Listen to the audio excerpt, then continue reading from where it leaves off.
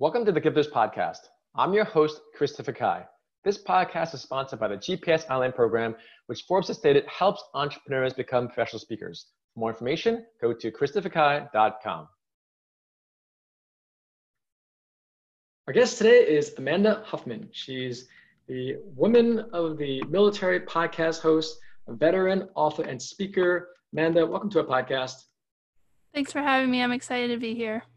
First, I commend you for being an author and speaker, and I thank you for your service as a veteran. I have many veteran friends, and I'm always so appreciative, not just on Memorial Day, but just on every day for you having the courage to do what you do, and I appreciate you, so thank you for that. Thank you.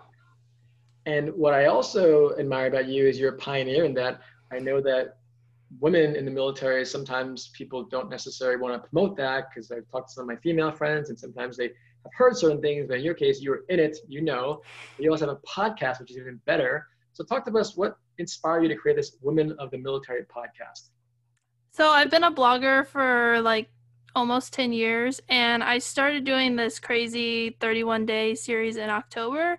And one year I decided I'm going to do deployments because I deployed to Afghanistan. I have a pretty cool story, so I want to hear more stories. And I thought that I would get mainly men to respond for my queries of like telling about their deployment stories.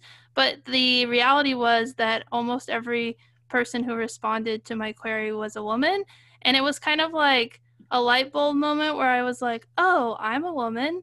There are women in the military that have these really cool stories. And I was just so fascinated by the things that I learned and the stories that I got to hear that I was like, I want to do this again, but I don't want to do deployments. I want to do women. And so I was going to do the series again, but my husband's still in the military and we moved from California to Virginia, and I felt really overwhelmed with moving and getting settled that my friend, I was like, what should I do? And she and I somehow came up with the idea, why don't we do a podcast? And so then I started the podcast, and then I took the stories I had collected in 2018 and I made that into a book. That's awesome. That's awesome. So talk to us about some of these stories because I want to be inspired. I know our listeners would be. So let's see. I got a chance to talk to Brigadier General Wilma Vaught. She was one of the first female generals in the Air Force and the first female general in the Comptroller Squadron. She deployed to Vietnam and was there for a year. And she just talked about how her goal the whole time she was in the military was to help people and to help them as a leader. And she just had story after story of how she helped people and inspired people. I also have had women who've deployed and done like combat operations long before women were technically allowed in combat zones.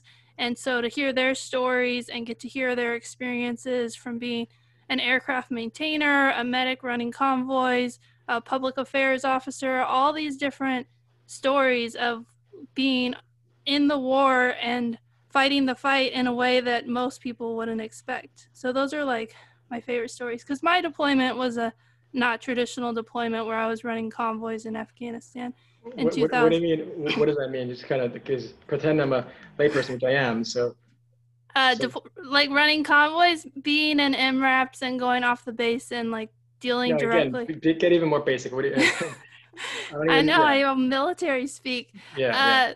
So riding around in vehicles in a war zone off the base. So like the base is kind of the safe place where we sleep and we work, and then we would go off base and go into Afghanistan and meet directly with the people and help them build schools, roads, bridges, government buildings, but being directly in harm's way, I guess, because we were out.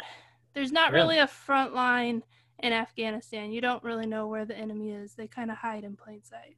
So tell us about those stories. So how long were you in Afghanistan for? I was in Afghanistan for 9 months. And I'm always curious, like you hear things, you read things, but once you're there, what was the first thing that you realized or felt when you got to Afghanistan, once you left the base? When I left the base, so I was like terrified to leave the base because I was like, I don't know, I was thinking like you go off base and then everyone starts shooting at you and like it's a war zone.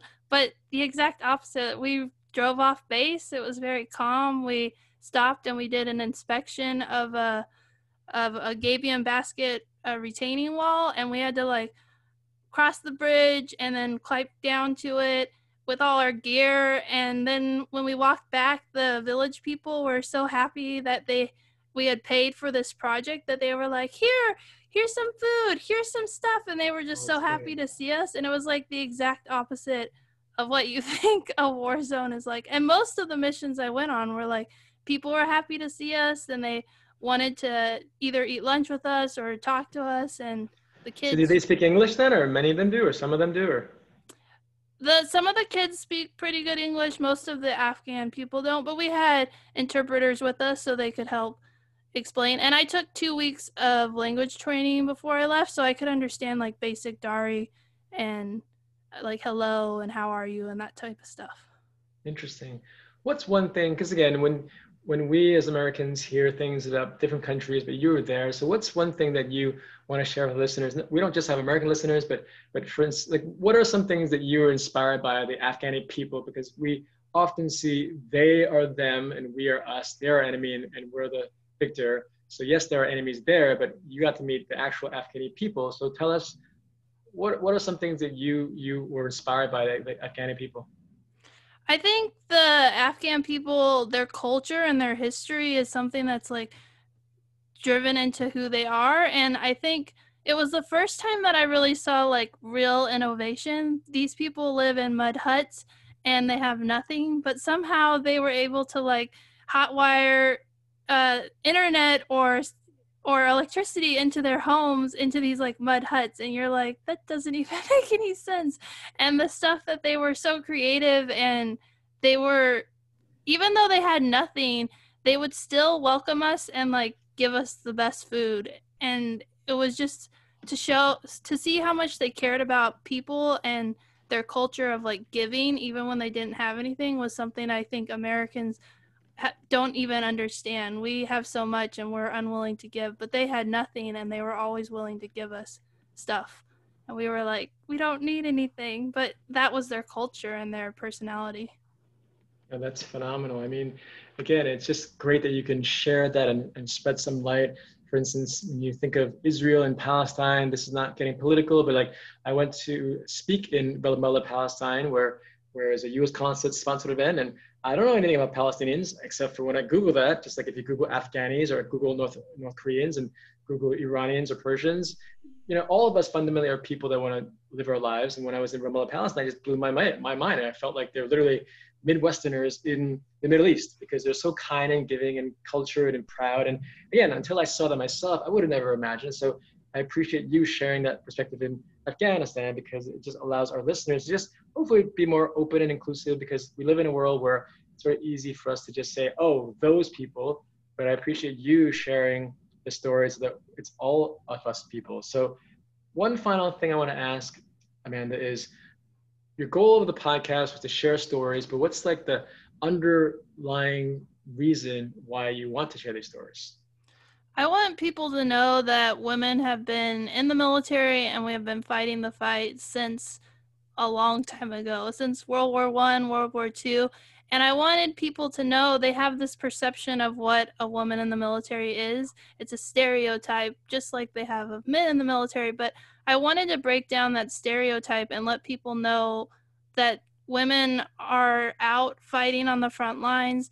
They're breaking barriers left and right. And it's so exciting to hear the stories of all the women. Like, I don't have my qualification is if you're a woman and you're a veteran, you can be on my show because I think you have a story and it has value, and I want people to know what those stories are.